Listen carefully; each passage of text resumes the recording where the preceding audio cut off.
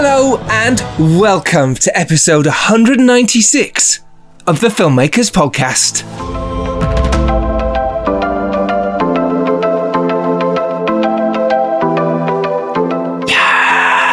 Yeah! This is a podcast where we talk filmmaking, from indie film to studio films and everything in between. How to get them made, how to make them, and how to try not to F it up, in a very, very humble opinion. I am Giles Alderson, a writer, director and a producer. I'm Robbie McCain, director-producer. And today, we're delighted to tell you we have the fantastic actor and screenwriter Jordan Waller. Now, Jordan has recently released his fantastic film Two Heads Creek, which he wrote and starred in. And also, he's written Off the Rails, which is a sperm donor to lesbian parents comedy drama which stars Judi Dench, Kelly Preston, Sally Phillips and Jenny Seagrove. Oh my gosh, he also is the star of ITV's Victoria, where he plays Lord Alfred Paget. What do we learn from Jordan today, Robbie? You learn all sorts of things from Jordan. He's got a pretty interesting sense of humour. If you know him, you know anyway. There's a lot of testicle chat. There's a lot of testicle chat. You'll have to listen to find out what that means. But he talks about all sorts of things like writing your own work versus reworking a script that someone else has worked on, like collaborating versus working on your own, and the different challenges that each of those routes hold. Absolutely. He also talks about approaching talent and getting in at an early stage. He has some great advice for attracting big talent. He also talks about maintaining focus in screenwriting and having a say in the edit. And he also talks about instinct versus structure. So should you be that sort of methodical writer in terms of knowing all of the different rules and conventions, or should you just go out there and write what you want? So there you go, all that coming up for you on this episode. And I am joined by my co-host Christian James, who can't be here to do the intro right now, but myself and Christian and Jordan Waller had a fantastic chat, as you will hear coming up. But Two Heads Creek, which is out now, directed by Jesse O'Brien and produced by Jane Chard and Judd Talliard. It stars Catherine Wilder and Jordan Waller himself. It's amazing. It really is. Signature Entertainment picked it up in the UK and the Horror Collective in the US, so you know it's going to be good. Obviously, the Horror Collective distributed The Dare, and Signature Entertainment distributed Arthur and Merlin. So we're in good hands, people. So, Giles, your feature film details have been announced. Do you want to spill the beans? Well, luckily for us and for you everywhere in the world, well, probably don't care, but my latest film has been announced on Variety. I'm over the moon to announce it is called The Stranger in Our Bed. It does star Samantha Bond from Downton Abbey and obviously Miss Moneypenny and all the James Bonds with Pierce Brosnan. Mm-hmm. It also stars Ben Lloyd-Hughes, who starred in A Serial Killer's Guide to Life, which is a film I produced, which is also out now, which Stanton Cousins-Rowe directed. It's so cool. Really, really cool film. He's in Industry, which is on BBC 2's 9:15 Tuesdays at the moment, which you can watch. And it does star as our lead, as Charlotte, Emily Berrington, who is, you'll know her from Humans or the In-Betweeners 2 movie. She's amazing.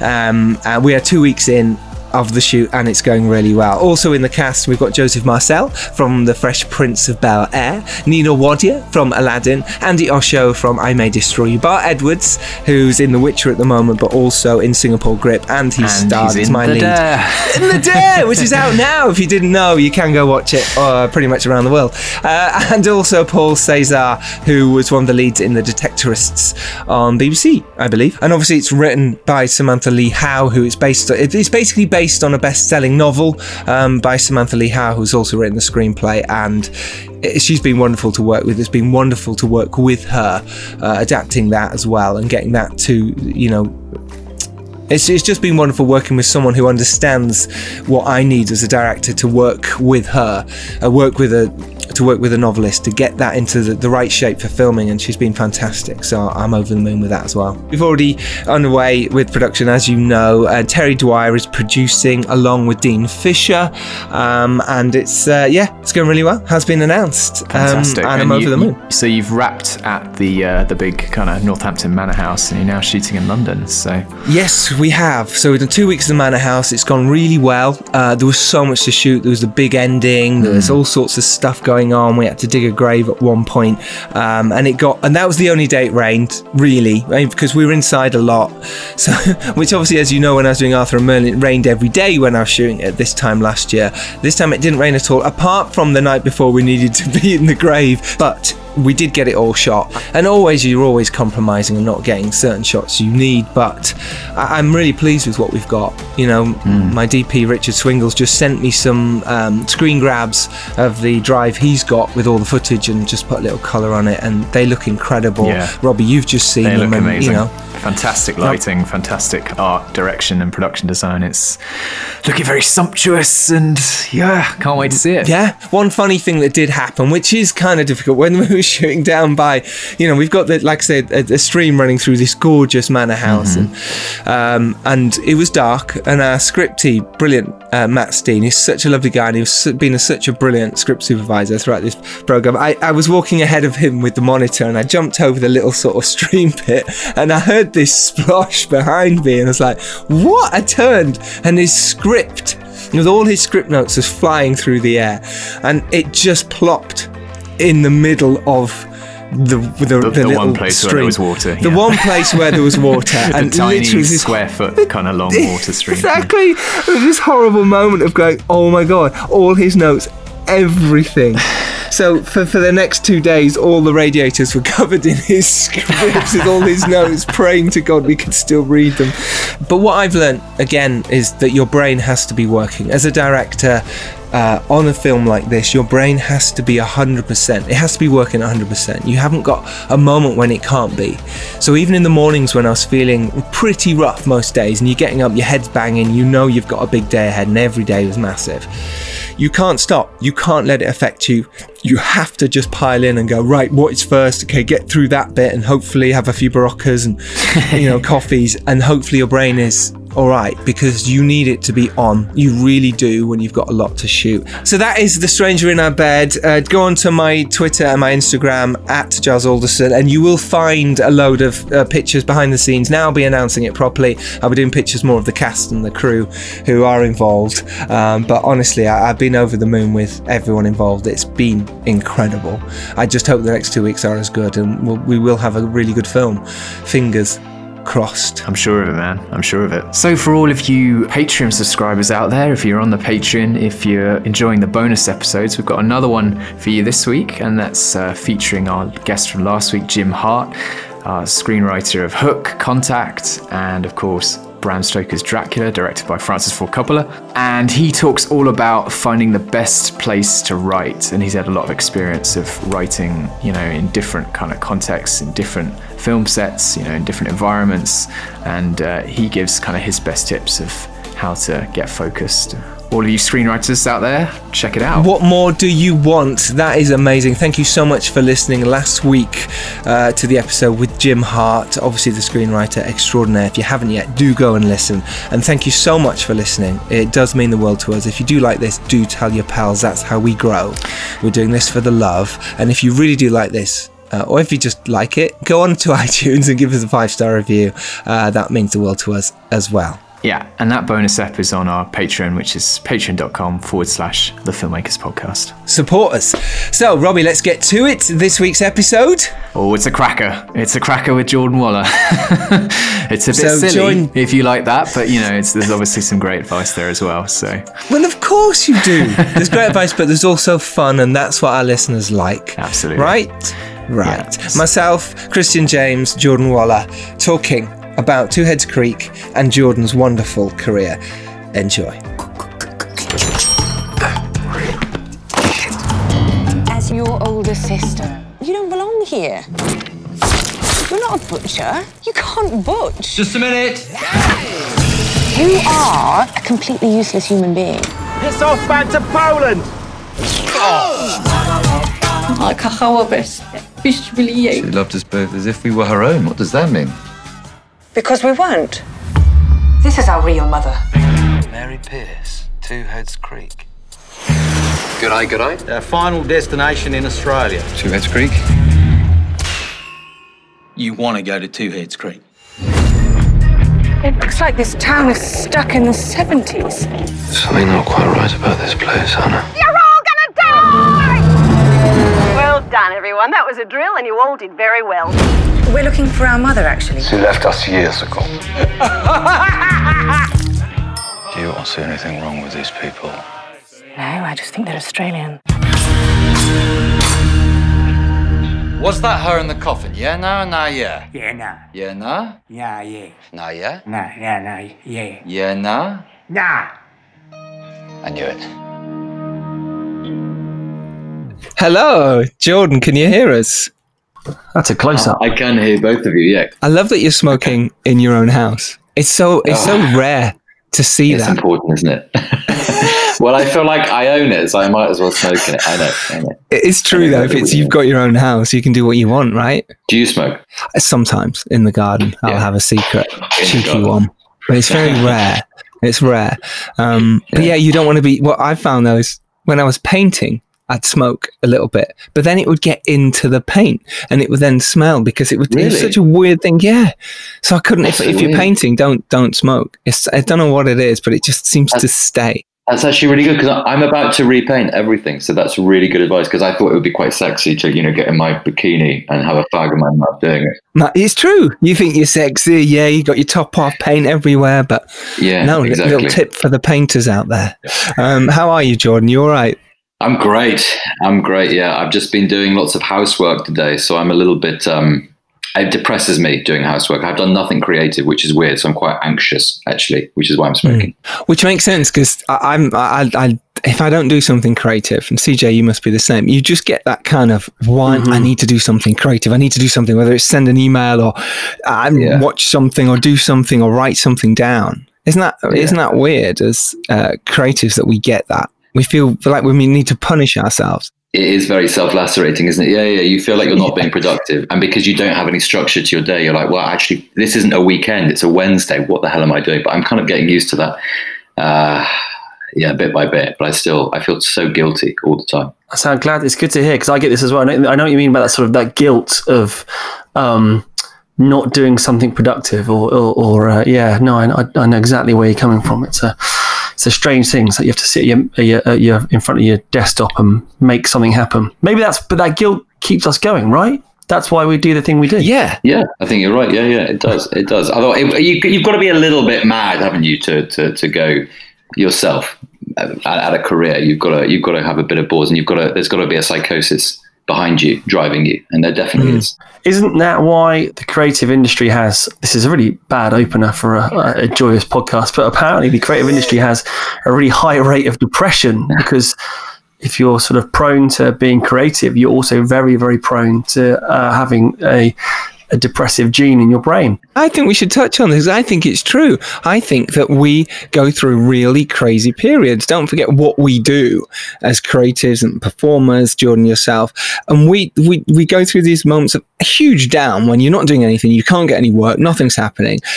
And you work your ass off to get there. And then you have that one glimmer, that little moment of maybe a premiere or maybe when it goes on TV or, whatever it is. And suddenly people go, oh, I saw you and you had your thing and your film was great.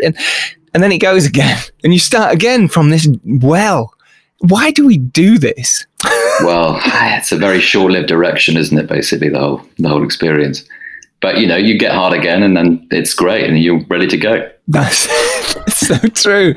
So true. You just take a bit of Viagra and it's time to go again. Exactly. So myself and CJ are directors. CJ's made a movie in a similar vein to yours. Made 3 actually. Fanged Up being his latest, and Two Heads Creek was a very similar film for me in terms of that wonderful dark comedy vibe where you're going down a certain route and it twists and turns and take these lovely sort of journey that films can do for you. So yeah, that was one of the main reasons I wanted to talk to you. And not only that, but Signature, who are distributing Two Heads Creek in the UK, distribute my Arthur and Merlin movie, and the Horror Collective, who distributed it in the USA, distributed my Dare movie. So it's all like a little close family. So I thought for that reason, it'd be perfect to talk to you and your journey. Isn't that interesting? I like that. I like the small little worlds that we create. Obviously, this podcast, we talk about how things get made, how we go from literally sitting in our rooms like we are now, coming up with a seed of an idea, and then it becoming something. People can watch it in a movie theatre or at the moment at home. And obviously for you, that journey's been really interesting because yours is from the acting side. You've specifically gone, well, I'm an actor, I know, perhaps I'll write my own work. Was that what happened for you? Is that what your journey was? Because you've written shorts, you've now written another feature as well called Off the Rails.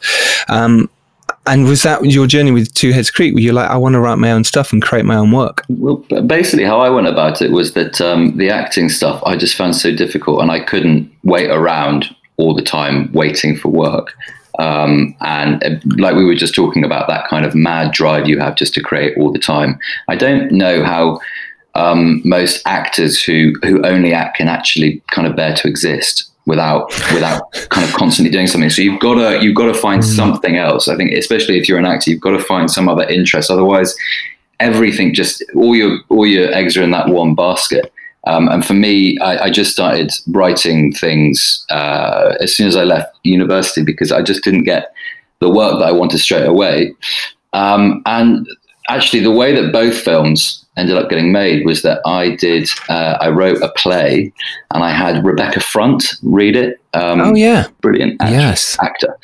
She and Jenny Galloway did this reading of it in a cabaret bar in the centre of London. And I basically just invited all the theatre people in the world, and none of them came. Standard, because there's just no money, they got no time, and they're kind of just disinterested, I suppose, in some ways, in what I had to say anyway. And I invited loads of film producers, TV people as well. And the film producers, weirdly, were the ones who all came, and I got both gigs just from doing this one reading. And the play I wrote was complete shit, but it had... It must have been good enough. I mean, the fact that it got picked up, but now maybe looking back, you think it wasn't as good as it could be, but that's quite interesting. We, again, put our own work down. That's quite fascinating, isn't it? How did you decide who to invite, and how did you, what was your process to getting people there? What was your game plan in terms of, I'm putting this thing on? How did you work out who you're going to invite there, and sort of what reasons? I know it's cast your mind back if you can. Yeah. I think it was literally just a case of sitting down with the person who was sort of producing this evening, and just going on Google and just finding as many independent film producers as I could. I can't really remember the actual strategy that we used, but we ended up coming up with this massive list. I mean, we sent out, it must have been close to, 400 invitations to theatre. Wow. I imagine that probably only 40 of them came. I filled out the rest of the audience with friends and family to give it that atmosphere. I think the only reason I got it, I got the 2 gigs from that, is because I clearly, as an actor, had some sort of instinct for dialogue, and that was all it was, because actually there was no structure to this play. It was a sort of crazy idea, basically just 2 people talking. But I think there was a sort of funny zest to the dialogue that people picked up on, and it meant that one producer wanted to just wanted to work with me on something, and another producer had an existing project. This is the Off the Rails one, which was in development for about 10 years, I think, beforehand. And because it was about women of that age, he thought I might be able to write for women of that age, which is why I got that gig. So that was I felt I feel like a bit of a fraud. I feel like a bit of a maverick coming into the writing side of things. But you've kind of got to, I don't know, you've got to think out of the box. I don't know how it was for you guys getting these things made. It'd be interesting to hear. Yeah, and you hear this a lot of people just kind of slam dunk on their first attempt. But I think sometimes if you read all the Sid Field books in the world, I don't know that's any more an advantage. It just teaches you can sometimes overlearn or overthink something and never end up writing anything because you're never good enough. Sometimes just being, writing something, it getting picked up, and now you're forced into, or not forced, but you're up and running. It's great. You've learned not to overthink it. It's better just to make something and not second guess yourself or chase perfection, which doesn't exist. So in many ways, I get it. Everyone suffers from the imposter syndrome in some way, shape, or form, no matter what you do. But no, there must be something there to get. Well, there clearly is something there to get picked up in this way. And I think you're fortunate to not have, read every sort of self-help book out there on writing, and then But I have now. I have now read it. That's the thing. I have obviously caught up. And I think CJ's right there. Sometimes you can get bogged down in that when you first start. And for me, I was an actor for years, and I got frustrated too. And I put plays on, and I really did everything I could to get myself, noticed, and wrote short films and wrote TV pilots and whatever I could. I didn't know structure, or I just had an instinct. And I think when you first start, that instinct is your gold dust, because you understand story. We've understood it since we were babies, since we were kids, when they said, Hansel and Gretel and Cinderella, beginning, middle and end. We get where the story beats should be enough to go, someone will tell you if it's not. And then you go, oh, okay, I'll just move it around. And then when you start really getting into those books, and it's fine, they're brilliant and some amazing advice, but sometimes you can go too far. Go, well, the midpoint has to be here. Going into the third bit has to be here. But actually, I don't know. Yes, sure. But also sometimes it's just good to throw shit at the wall and see what sticks, You guys must have read that, the one that everyone's read, the Blake Snyder book, Save the Cat. And it's just like, and I just remember certain things from it, which is like, if on page 9 the protagonist doesn't look left and say, I am then I just throw the script down and shoot the writer. It's just like, what are you talking? It can't be like that. But weirdly, you do. I watched the film Parasite again the other night, and it is extraordinary how, even though it's such a unique film, and it feels so original, it kind of does adhere weirdly to that Blake Snyder formula in a way. I think it's more subtle than that. It doesn't have these sort of massive fulcral turns that he talks about, but it is there is some magic kind of Aristotelian structure out there that we're all kind of after, and that film, which did so well, clearly adhered to it in some way, which was surprising, but probably made it so brilliant. I think that sort of, like you say, sometimes it helps when you're stuck and you're in the trenches and you're on page 70 and you're going, oh my God, I've still got another, I'm not even a third through this. It's kind of good to go back, right, okay, let's get rid of this. We need to get to a certain point by this. So it's sometimes good to have that structure, but I know so many writers and so many people have been on the podcast who have different techniques and journeys. And I think it's whatever's right for you. If you find that you need the books and you need to go by page 10, I have to have had an inciting incident. Or if you go, actually, I don't give a shit about that, I'm writing a story and it might be good enough, I'll rework it later, then fine. It's whatever works for you to get to the end and give it to a producer for them to help you make it better, or a writer friend. That's my advice for any writer, is just write it. Don't get bogged down too much. Please try not to anyway. Otherwise, I don't know about you, Jordan, but the amount of scripts I've written that I've literally left at page 70, I haven't come back to them. What is it about page 70? It is that page, isn't it? Where it's just like, God, I've given up. This is such promise, and actually it's just gone nowhere. And I just want to kill myself. What is it, 70? I'm terrible for starting, so why don't you chaps send me over your page 70s and I'll finish them off. That's how we'll do it. Well, that's what I like to work with other people. I know you write on your own, Jordan, and that's amazing. But for me, I love collaborating, because that way I can get stuck on page 70 and literally chuck it over to CJ or whoever, and they go, oh, no worries, I'll just do that scene. Or they'll get stuck on a bit and I'll go, I'll write that scene. I like having another voice in my head. How do you deal with doing it on your own? How do you deal with just trying to find that through path? Again, to interrogate my psychopathy, I always write in my pants in my bedroom, and I talk to myself. Are they lucky pants? then no, I mean, sometimes the pants don't even go in. I sometimes get a ball out just for inspiration. I have lots of voices in my head, and I'm just constantly talking to myself. I have tried working with other people, but I don't think I always get. I'm not very good at brainstorming with other people, but I do actually think that maybe that kind of John Cleese way of being in the same room, invested in your little world and then passing it on, like you said, I think could work. It's just something I have to explore. I haven't found the right person. I tried collaborating with an ex of mine, and it was just sort of so disastrous. I've never gone back.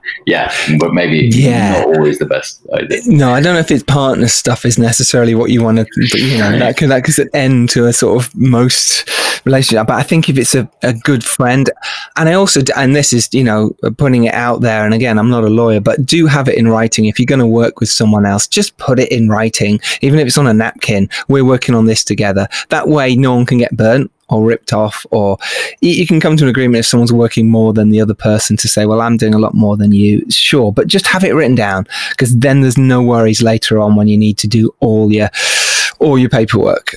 Who's got the option? Who owns it? You're completely right. And even if it's just you, like I say, if it's just you writing it, do your own option. Just have a letter on your own letterhead saying, I own this, I'm writing it. Because that is what you need when you give it to a producer or a distributor, or money actually exchanges hands. They need a chain of title, it's called. And that chain of title is literally you saying, I own this work. So if you do it from the very beginning, you might as well. Why not? It's yours then. I think most people who are starting out don't realize how important those contracts are, and actually what you're selling half the time. I mean, when I was starting out, I think I was just so happy to be talking to producers that literally I would have given them a body part. They just gave me a look. The other bollock, yeah. The other bollock, exactly. The unlucky bollock, exactly. But it's so important that you properly go through that with a tooth comb and really have someone explain to you, well, what does this mean? Because the ownership of an idea is really muddy territory, and it's caused a lot of problems for me up to this point. I'm only kind of 4 or 5 years through it. And what kind of problems have you had? Actually, that's interesting. What have you ran into? I mean, I've just had brilliant experiences in the last 2 films I've made, so it's nothing to do with them. But I think just with other things that are in the pipeline, I realize I've signed over formats and ideas to producers, and it's just, and in a way it's fine and it's standard sometimes, but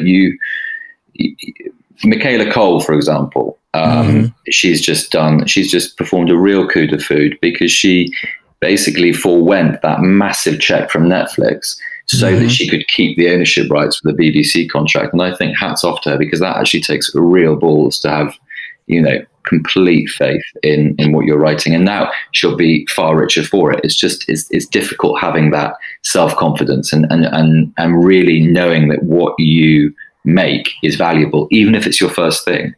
And in a way, if it is your first thing and you're more kind of insistent upon those contractual agreements and you seem to know what you're talking about, you'll get a lot more respect from the person who's buying it from you. And it's a difficult bit of confidence to get, because I think we're so racked with insecurity and we kind of don't believe in what we're doing so much that you just need to kind of, that's why having an agent is good, because it allows that business acumen just to be outsourced and you don't have to go into it. And you just have to realize that there's nothing more uncreative than thinking about contracts. And it's something that, I just don't want to do. And I don't want to talk about it as well. I don't know what you guys are like with it. It's true. Well, it can sully the relationships. But by the way, everyone, that Michaela Cole program is called I May Destroy You. If you haven't seen it, it is out in America as well now. And it's on, what's it on here? It's on BBC, isn't it? I think it's BBC. And it's HBO, I think. HBO have taken it in America. But me and CJ know the director, Sam Miller, who directed it with her, some of the episodes. And he's a fascinating stories. I think he's on episode really early, 14 or something of this podcast, which is like 3 years ago, really early. Yeah, so it's before he'd made that. But I see him quite regularly, and he said Michaela Cole's a force of nature. So when she was like, I'm doing it this way, and Netflix can go do one. But basically they offered a massive amount of money to go and do it over their way, and she just said, no, I want to do it this way. And like you said, Jordan, fair play to her, because I think it's really difficult when you first start. You've got an idea, you're desperate to get anything made, especially as an actor and especially as a creative. You're like, I don't know anyone. Okay, just throw your stuff out there. And as Jordan said, it's so important to have contracts in place, and if you haven't got an agent, learn what that contract is, understand it from podcasts like this, but from amazing books. Just learn what a contract is. Find a lawyer friend, or ask me, I'll help you. It's true though. This is why we're doing this, to help filmmakers. So all the mistakes we've learned, hopefully you won't make them as well. So now you'd written a few plays and you had it performed, and they said, right, okay, we really want you to come and write this, a couple of things at the time. So you were kind of commissioned in a way to write Off the Rails. Was Two Heads Creek at the same time, or was Off the Rails a very separate, right, could you come and write this? So Two Heads Creek, yeah, so Off the Rails was more of a straight commission, because I was a remedial writer on that, so I had a script to work with. I see. I made it my own. I was given a lot of kind of, creative. Bill Kenwright, who's the producer, he's quite a very famous theatre producer as well. He's massive, Bill Kenwright, huge shows. Yeah. And he owns the football club he always talks about with me. Everton, yeah. He's always on about that. He's a lovely man. And have you met him? I met him once, and he said to me, are you a defender? First thing he said. And I went, I'm a striker, really. And he went, shame, I could have signed you for Everton. Because you're tall and whatever.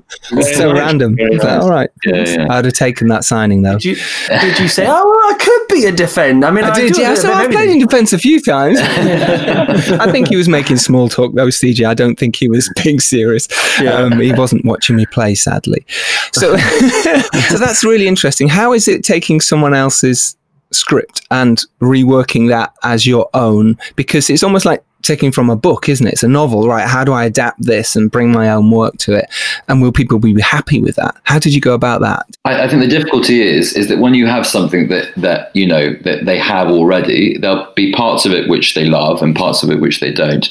And you're always trying to navigate through those. So you've got to keep certain, I found you had to keep certain parts or make certain parts work that they love, sequences, but weren't working structurally or whatever. So it was a bit more technical, but I kind of, again, I just recourse to snappy dialogue and hope that and it kind of did carry it through and kind of hopefully gave it a kind of more distinct voice. But to be honest with you, it does take pretty amazing producers to take punts on young, inexperienced writers. I mean, we are cheaper, I suppose, and that's the one good thing. But Bill really, I owe him an awful lot because he's given me an awful lot of opportunity. So it was, and the creative scope was huge. So I didn't really feel like I was enchained too much by that previous script, but it was totally different to writing an original idea where as a writer you're basically just God until the first day of principal, in which case then you're just totally forgotten about and no one cares, wishes you were dead. Yeah, totally. Adam and Eve come along and just take the apple away and that's it. It's right, God no more, you've just messed up. I mean, it's true. You get that taken away, and that's really fascinating as the writer. Just to jump back slightly on that, what was your process then from taking someone else's script like that, if you don't mind going into a little bit more for our listeners out there? Did you then restructure stuff? Did you put notes up on your wall? How did you actually dive into it? Because it's quite daunting, and actually you must have been shitting yourself as well, or getting this right, I suppose, in some way, being your first. I think the only way that I could make it work was to start with a blank document. Mm-hmm. And the bits that needed to be kept in, I would actually when I got to them, I would rewrite them in, but in either using my own dialogue or not, but I would actually write it in myself. So I was going through it and it was kind of mine, because otherwise I think it's just very difficult to get that distinct voice running throughout it. And I think as a writer, you do want to have your imprint. It needs to be cogent and it needs to be throughout, because otherwise you get these sort of overproduced sort of scripts where with lots of different writers on it, it can feel quite schizophrenic. So that's how I did it. I started afresh and wrote it all. And if I needed to keep things in, I would just rewrite them out. And for some reason, that was quite useful. But I mean, it still took a good 2 years to get that made. 2-3 years, yeah. I mean, these days it seems to be normal. It just seems to be the normal amount of time. When I first started trying to make films, I was like, why isn't it happening now? We've got a script, everyone wants to go. It just doesn't. Things take time. The Dare's 6 years in total. I think Arthur and Merlin was just the quickest I've ever had. We were shooting in November last year, November, December, and it came out in April. So it was like such a short turnaround, and that it's unheard of. It's kind of just unlikely. Was it in development before, and then you were attached quite late in the day, Giles? Oh, really? No, I was attached, but it was literally a couple of months before that. Their script had been written maybe a year before, so yeah, I suppose you're right. The script, but then that got totally reworked, and almost a month before shooting, and then let's go. Isn't it crazy how sometimes it can be that quick? They knew their route to market, though. It's signature again. So they knew their route to market with, if we make this by this point, we can pre-sell it for this amount and get it on the shelves on this date. Done. So that's already sold. So therefore, you have to deliver the movie, even if your post's not totally finished, because they're the dates they need it by. But that's their strategy. And was it a question of that's the money you've got?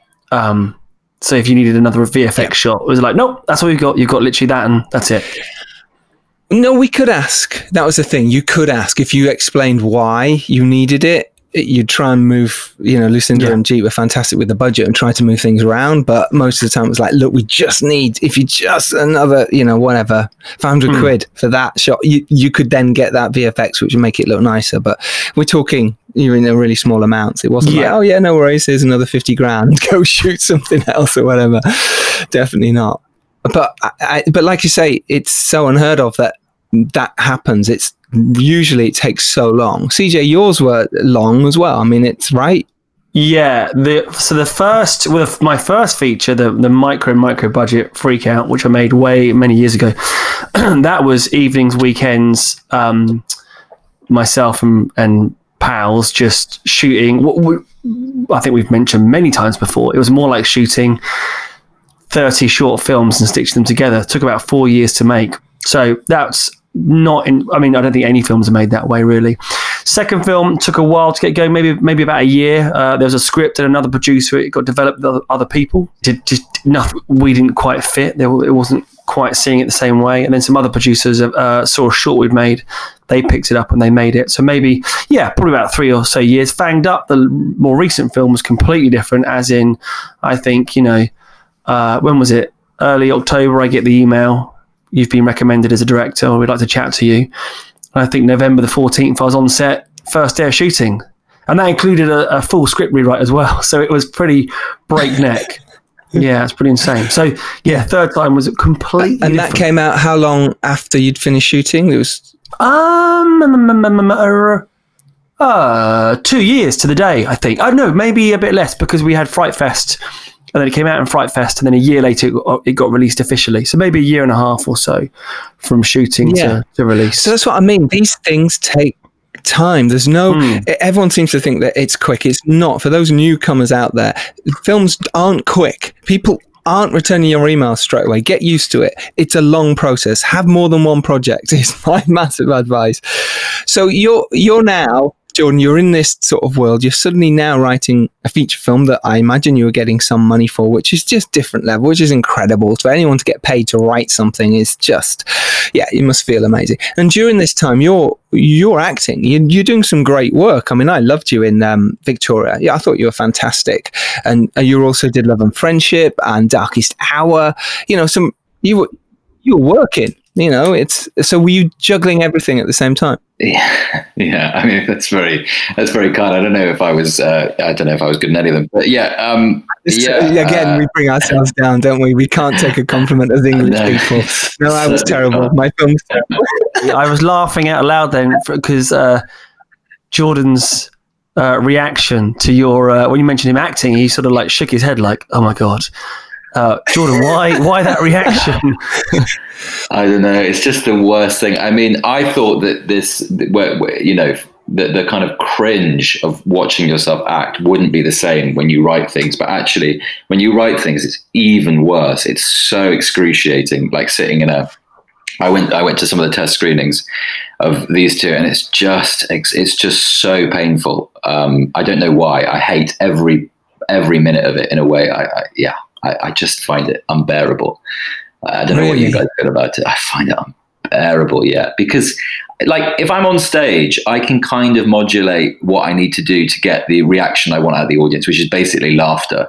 And if a joke, which they often do, falls flat, you're just like, well, that's forever now, and that will fall flat until I'm dead, and that's it. Yes. And you just think, so true. What was I doing? But no,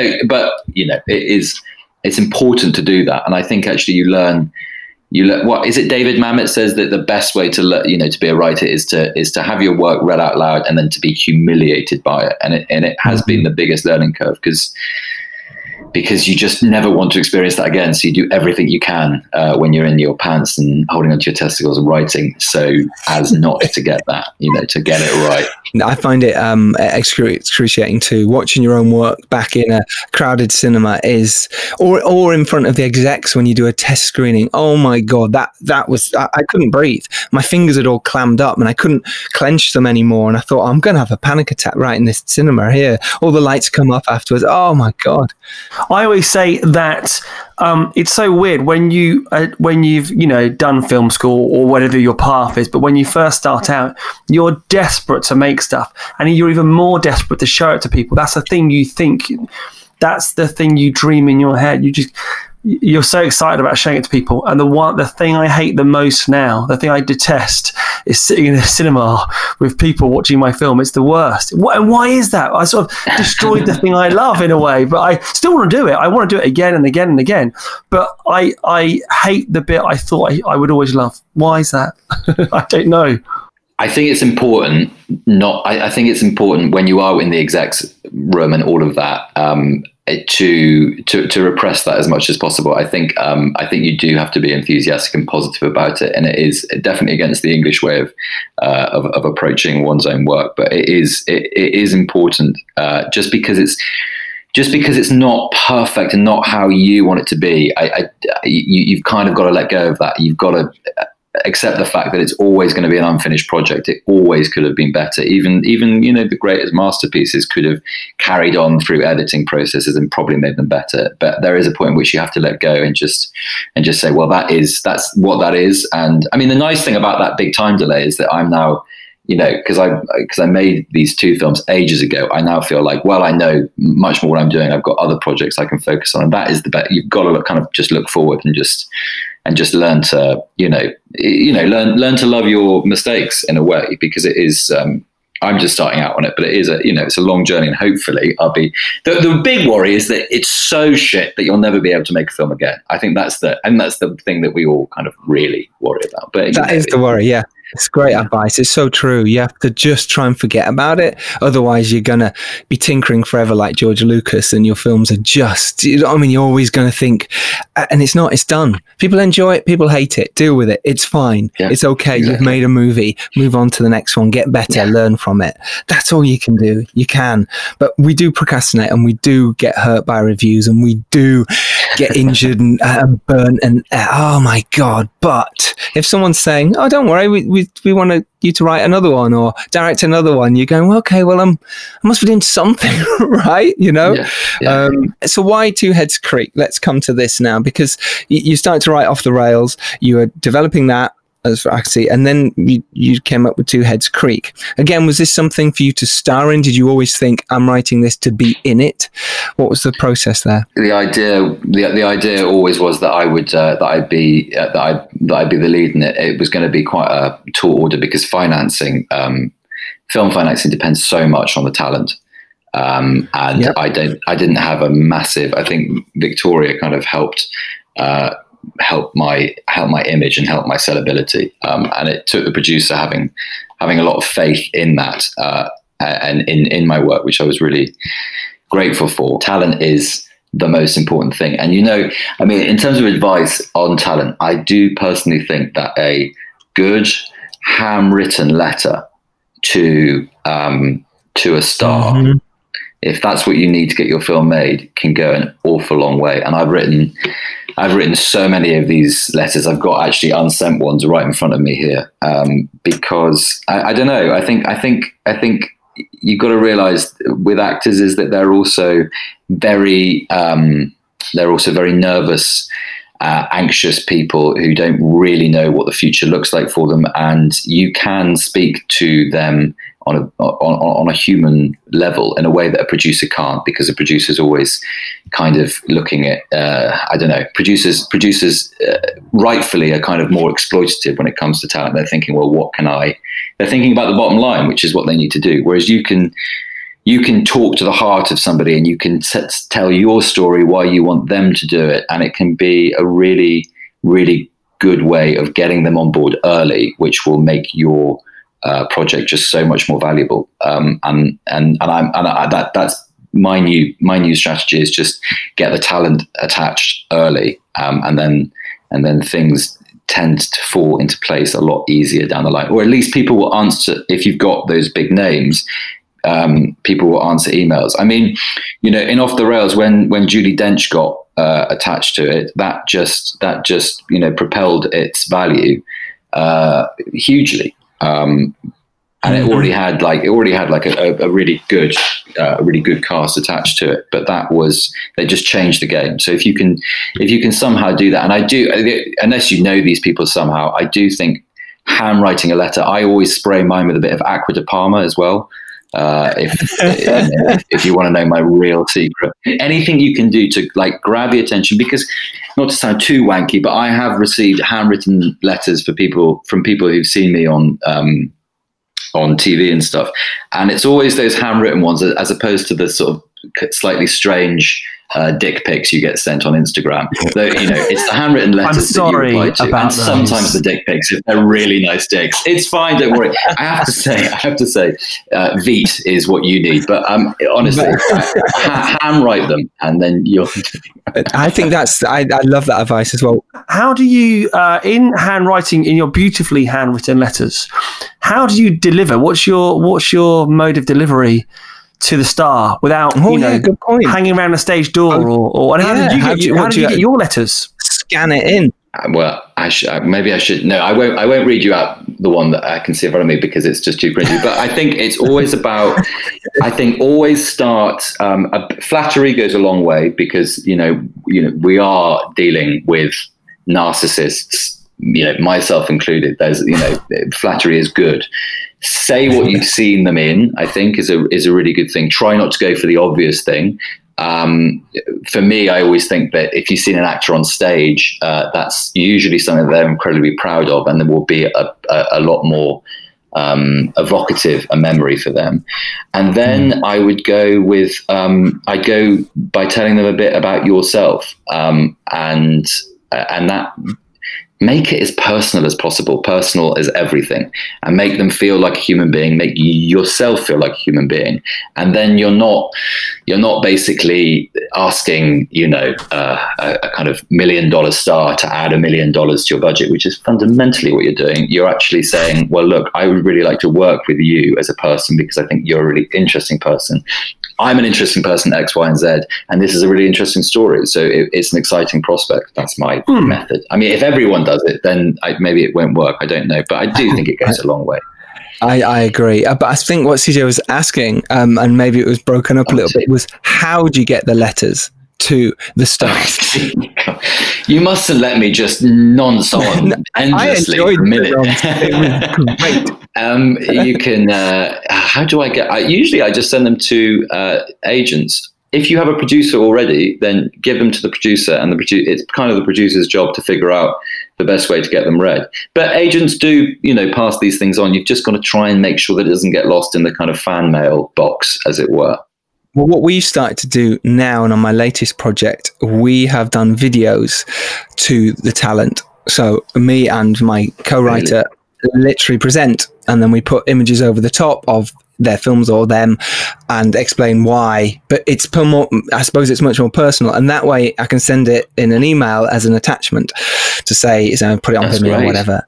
So that it's, because you're a lovely guy, so therefore if you're talking to the camera, it engages a little bit more, and you can be trying to be funny or try not to do it in your pants with your testicles out. Might be a better way to approach it. It depends who you're approaching, you know what I mean? But I think that's a really good idea.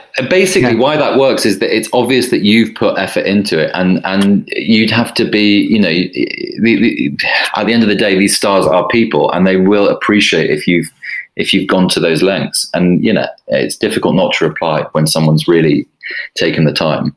And it's not too creepy. Don't be creepy. I mean, that's the best. Don't be creepy. That's the thing. Talking of creepy, because Two Heads Creep is great. But how? Again, let's talk about. We were nearly there in talking about how you actually came up with the idea. Why you want something that you wanted to be in. It's great. I love that we're going all over the place. This is going to be a really cool podcast. How did you? You'd sort of go, right, okay, here's the idea. Because wasn't it originally set in Norfolk? Is that right? You were setting it down that lines, and it changed obviously over producers coming in and you starring in it potentially rather than getting someone else. Talk us through the process of writing it and what changed. So it was just about where the money kind of came from fundamentally, and because this sort of Australian gold mine appeared on the horizon, it was quite easy to transpose this sort of heavily this big obvious swipe at nationalism to an Australian context. And the outback is just as inbred as Norfolk, so it kind of fitted nicely. As your lawyer. No, I think it's okay. I mean, I know Norfolk really struggles with this sort of inbreeding thing, but I read a book called Waterland when I was growing up about inbreeding in Norfolk, and it's got a long history of it, and it's something you should be proud of. It really did, yeah. So the story is it's basically about a timid butcher and his drama queen twin sister, and they quit the hostile confines of a post-Brexit Britain and adventure to Australia in search of their birth mother. But the seemingly tolerant townsfolk are hiding a dark, meaty secret.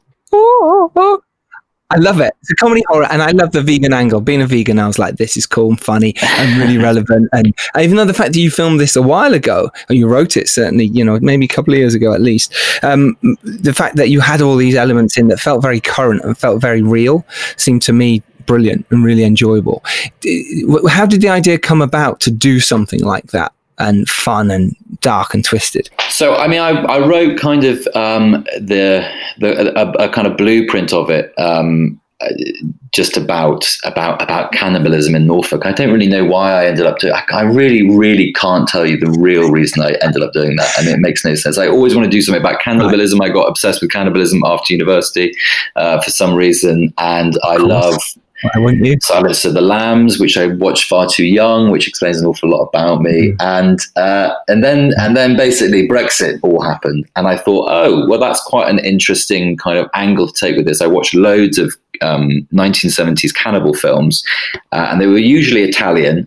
They were usually crap, and they all follow the same thing, which was a woman usually goes missing in the Amazon forest, and her brother or sister goes out looking for them, and lo and behold, they've been eaten by kind of a village of cannibals. And it had these kind of really, really heavy racial overtones to it, and and the kind of cannibal myth was a way of othering natives, quote unquote. So it was quite easily transposed to that big political moment in time, and gave it gave the sort of silliness a bit more of a bit of a satirical bite. I mean, it's not subtle in any way, and I kind of never wanted to make it subtle. But that's how it kind of. So I remember the day of the referendum result, David Dimbleby was reading out the kind of shock result. And he'd obviously been up all night and he was bleeding from his mouth and his eyes were blue. And I just thought, well, this is horrific. I mean, what a time to write it. So that's when it kind of changed its angle. The other thing to say about this long period of time between coming up with the idea and making it is that it will change so much, whatever you write in development, and you mustn't resist that change. You must resist certain changes if you feel very strongly about it, but do let it evolve, because that's what's quite nice about films, is that they are constantly evolving. And I've always been, for me, I was shocked by how different the end product is to that first spark of an idea. And yeah, it's quite amazing in a way. How did you manage to get Jane Chard and Judd Tilliard on board as your producers? Were they on from an early stage with you on this? Yeah. So Jane came to that reading, and then Jane met Judd at a producers conference, and that's where the idea took a new route to Australia, because there was money, there was a place to film out there. Judd had this town in the outback of Australia that he had some connection with the pub and it just all weirdly fell into place. It was very unexpected, and we adapted the story to make it match its audience, and it was very strict in terms of the divide between the co-production, which was sort of 10% English and 90% Australian, and it meant that my co-star had to be Australian to make it work. And luckily, I knew this actor. I knew Catherine, who is an English actor, really, but she happens to be Australian. So it kind of, I don't know, it magically just all made sense. So at what point did your director get involved? Did the script change with their involvement, or what was the process there? Jesse got involved probably about a year before we shot, I think. We had... We'd actually taken it to a few other directors, but it didn't. The kind of magic wasn't there. But with Jesse, there was a connection. He really got the story. It spoke to him, and then it changed an awful lot actually when he got on board, because he's a writer director, so he engages with scripts in a brilliant way. And I think most directors nowadays are kind of writer directors, aren't they? You kind of have to be in some way. You do. I certainly am, but I know, CJ, you will really work on the script with the writer. So you wouldn't say you're a writer, but you're rewriting it through the writer, I suppose, in some way. You're putting your stamp on it. Correct. Yeah. Yeah. When Jesse came on board, though, it was like it was just an amazing breath of fresh air, because we really went through like hours and hours and hours, pages and pages, and it was just so nice that he had completely visualized in his own way what I'd written, and then it was about figuring out, kind of just sharing that vision together for a time. So that was an incredibly collaborative process, and he was brilliant at it, absolutely brilliant. Been there before. I've worked with a writer/star. So how was it for him and yourself and that relationship as a writer/star? Because were there ever times where you saw it one way, he saw it another, and you would insist on wanting to play it a certain way, but he was interpreting it visually a different way? How did that all come together, fall apart, come back together again? There were lots of arguments, but they're not bad arguments. I actually think passionate arguing is good before you get on set. I think it's really important that everyone interrogates as much as possible and really says what they feel. So yeah, we argued about certain points. There's no doubt about it. And I was vindicated on the ones that I stuck with, and he was vindicated the ones that he stuck with. And it kind of, it made sense, and we understood each other when we got down to shooting. I think when we started shooting, he let me off the kind of writing responsibility outside of if there were problems with the story that the actors had flagged and stuff. I was on set, so I would answer those queries. But he really just it became his baby, and I was quite I was quite grateful for that, because he took the reins. The really sad thing about writing films, for me, it's not sad necessarily, but it's something that I've learned, and why I'm interested in the future to moving into directing, is that when you're developing the script, it's the writer's project. When you're on set, it's the director's project. In the edit, it's half the director's project, and then suddenly it becomes the producer's project, and that's the final. That's the final sort of share of power. And I think absolutely it's not the same with television in any way, but with film, that is the structure. And unless you're an exec producer on your films, that is how it goes down. And that was great with Jesse, because I was really relieved as an actor that he was just taking complete charge of the story and what he wanted it to be. Because as an actor, I don't want to be in my writing mind. I don't want to be in my naked pants in my room. I want to be kind of present and, and playing with the other actors. And he let me do that. And then in the edit where the film's actually made, it's another arguing session. As you must both know. Totally. Yeah. That's the stage where the film really comes together. In the edit, you see what you missed, you see what you've got. You can reshape a whole performance. You can cut someone out if you want. You can make someone else the lead. So many things can change in the edit. I've dubbed over entire performances in some quite well-known films. It's my voice, and the poor actor they didn't like the voice of it. He just got completely cut out, and it's just all ADR. I remember a whole scene I was doing, and this poor guy, because he couldn't quite get the English accent right. I won't say what film, but it's extraordinary what you can do in an edit. Yeah, I've been there, Not certainly in terms of having to get an actor who wasn't quite on board on set and get them in post. Well, they'd almost found their feet by the end of the shoot. So when we came to post, it's like, well, let's ADR this. Now you've got the character. Let's look at it again, and with some really careful editing, completely reshape the performance with some heavy ADR and heavy editing. Amazing. But it worked. It's all good. So basically, Jordan, you're saying that really, as a writer, you kind of want to have an exec producer credit, so that you are allowed in the edit room and you are allowed some say on how the film is actually going to end up.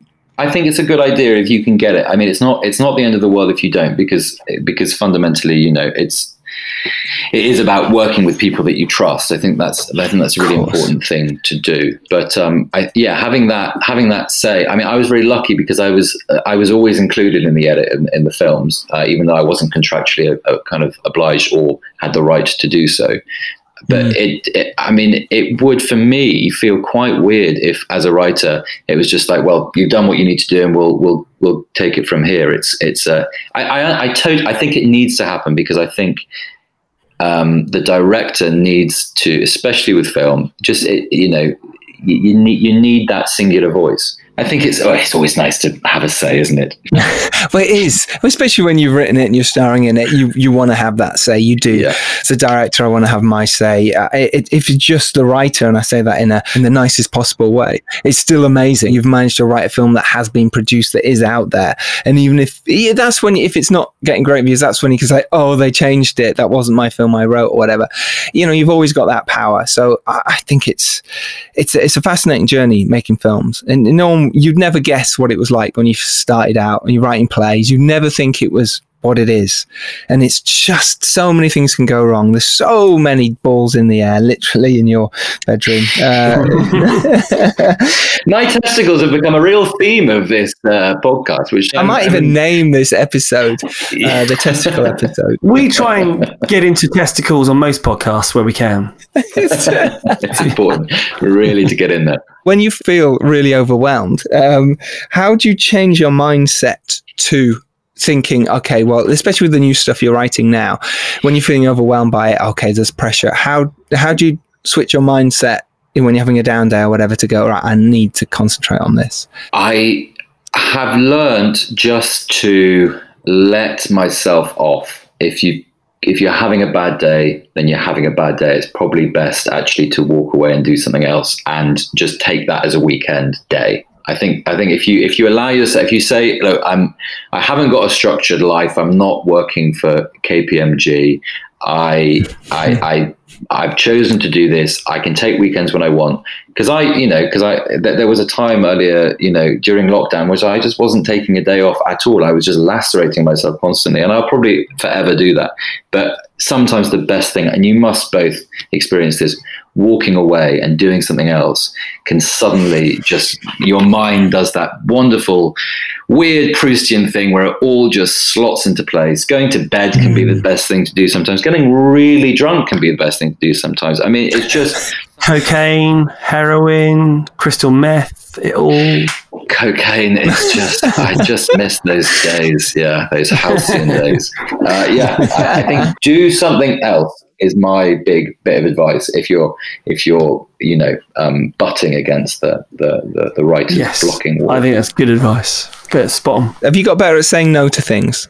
Because, like, say, when we were talking earlier about when we first started and how we're desperate to get things made and please like my script and like me, etc. Have you, because you're established now, have you got to the point, like me and CJ, where we can say no to things? Have you found it easier to say no to things, and what's your advice to doing so? I'm not very good at saying no to things, to be honest with you. I just usually lie. I know that's a terrible thing to admit, especially on the podcast, but I just, if you really don't want to do something, I just find it's best to lie. You just don't know. You just don't know, because then I worry if I say no to something, then something else falls through, then, maybe I want to, I don't know. Anyway, I'm not good at it at all. I'm not good at being honest. I don't find it easy. But I'm glad that both of you do. I think it's a really important skill to have, and a blessed position to be in. Yeah. No, I definitely don't find it easy. Could be stupid as well, maybe. I mean, sometimes, Giles, we've talked about this before, but you can say no to the wrong stuff. I said no to stuff which I was like, my spidey sense was tingling. I was like, no, everything about this is all wrong.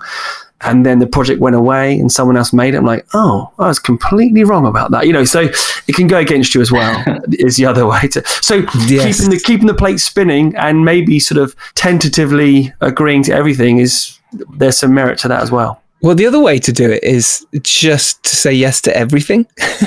So therefore, your no is a yes. Even if you don't want to do it, you say yes, yes, yes, yes, and then do everything. You could do that route, which is frightening. But imagine, like, say you're not missing the opportunities. It's just another option. I'm not doing that, but I'm saying that's someone might want to take that route, because actually it can open up many things. Like CJ said there, saying yes actually could be really useful. But also saying no is a much more powerful thing, and it's fascinating.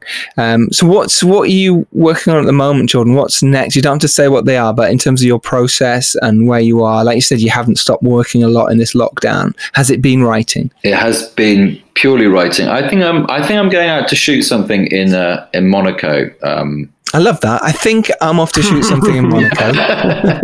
Which is like my only slightly wanky thing that I can say. I think it might all fall through because of COVID, but that would be nice. Yeah. But it's not, it's not massive. No, acting's been pretty slow, I think, for everybody. All of my friends are going through a really tough time. I think it's really difficult. I'm really grateful that I write. It's been a really important, soothing, therapeutic thing for me to do.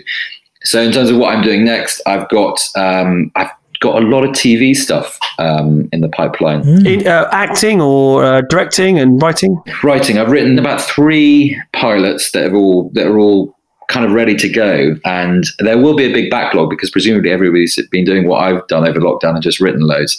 So we're pitching them at the moment. They've got some good people attached to them, so with any luck, they will get the green light. Who knows? And then I've got, in terms of film stuff, I've got another 2 films that have been commissioned. So they'll be made in 2035, probably. Yes, probably. Yeah, exactly. Then, absolutely. But how amazing! Congratulations! What a journey you've had, and to now be commissioned to write it's a dream for so many people out there listening, and it's amazing you've got there, and well done. And it's from hard work, perseverance, and you getting off your ass and going, well, I'm going to put play on. I'm going to write it.